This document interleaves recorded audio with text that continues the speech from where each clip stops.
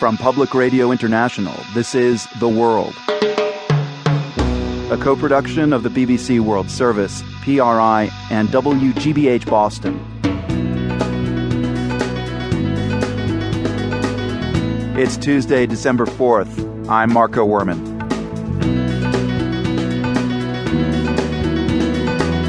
Tens of thousands of Egyptians turn out to protest against President Mohamed Morsi. The takeaway for the opposition today is going to be, we prove to you, President Morsi, that we do have the numbers, that you are facing a really unified, coherent, and very, very large opposition. We'll hear the latest from Cairo, and later in the program, Amsterdam's new plan to reform troublemakers, exile them to live in shipping containers. It sounds like a reality TV show. This is real life in the Netherlands.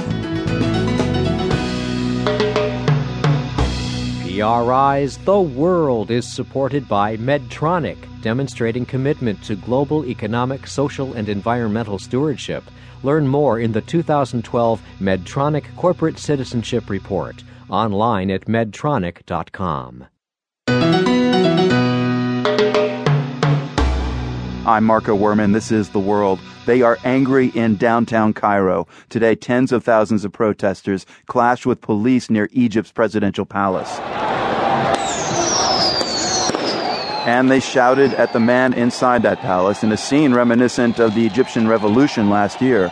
The demonstrators in Cairo now are against the new Islamist president, Mohamed Morsi, and his allies. The protesters want Morsi to revoke the decree he issued, granting himself broad new powers, and they're demanding the withdrawal of a constitution written by Islamist lawmakers, which Morsi wants to put to a vote next week. Reporter Noel King is in Cairo. Noel, just describe the protest today and what you saw in terms of reaction from forces of law and order. Well, the numbers outside of the presidential palace in the Heliopolis neighborhood remain in the tens of thousands and possibly even in the hundreds of thousands. It's really difficult to tell without getting an aerial view, but the aerial views that we've seen suggest that these numbers really are extraordinary. Now, we've seen a pullback of some of the clashes that we saw a little bit earlier. What seems to have happened is that a group of protesters broke through the police line, and the police responded, or the authorities responded, by firing tear gas at them. That led to about 24 injuries, but in the meantime, what seems to have happened is the police understood that they weren't really going to win this fight. They've pulled back, and at the moment, everything seems to be peaceful. Right. We heard some of that tear gas just a moment ago and some of the sound effects from the protests. Now, this protest today, part of this protest happened right in front of the presidential palace, as we said, like seen from the 2011 uprising. But this time they're angry at Morsi, not Mubarak, obviously.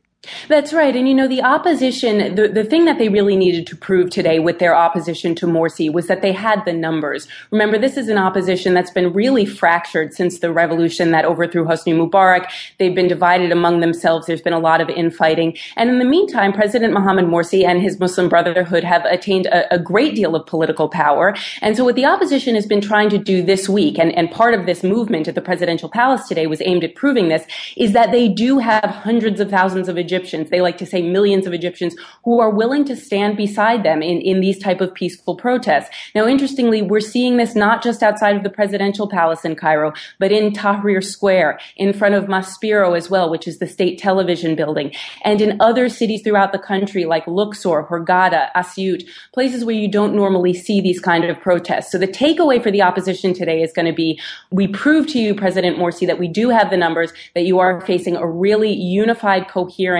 and very, very large opposition. Now, the response from the Muslim Brotherhood and President Mohamed Morsi has been somewhat dismissive. What they said about an hour ago was that the numbers of protesters outside of the presidential palace weren't any more than 2,000, which seems very laughable to people here on the ground. But what they're trying to say in response is, you don't have the numbers and you never did, and we are going to push ahead with this constitutional decree.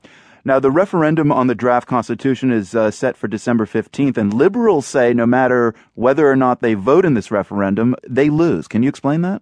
Yes, absolutely. What they say is if they boycott the referendum, it goes ahead and this constitution passes, then they're stuck with a constitution that they don't like.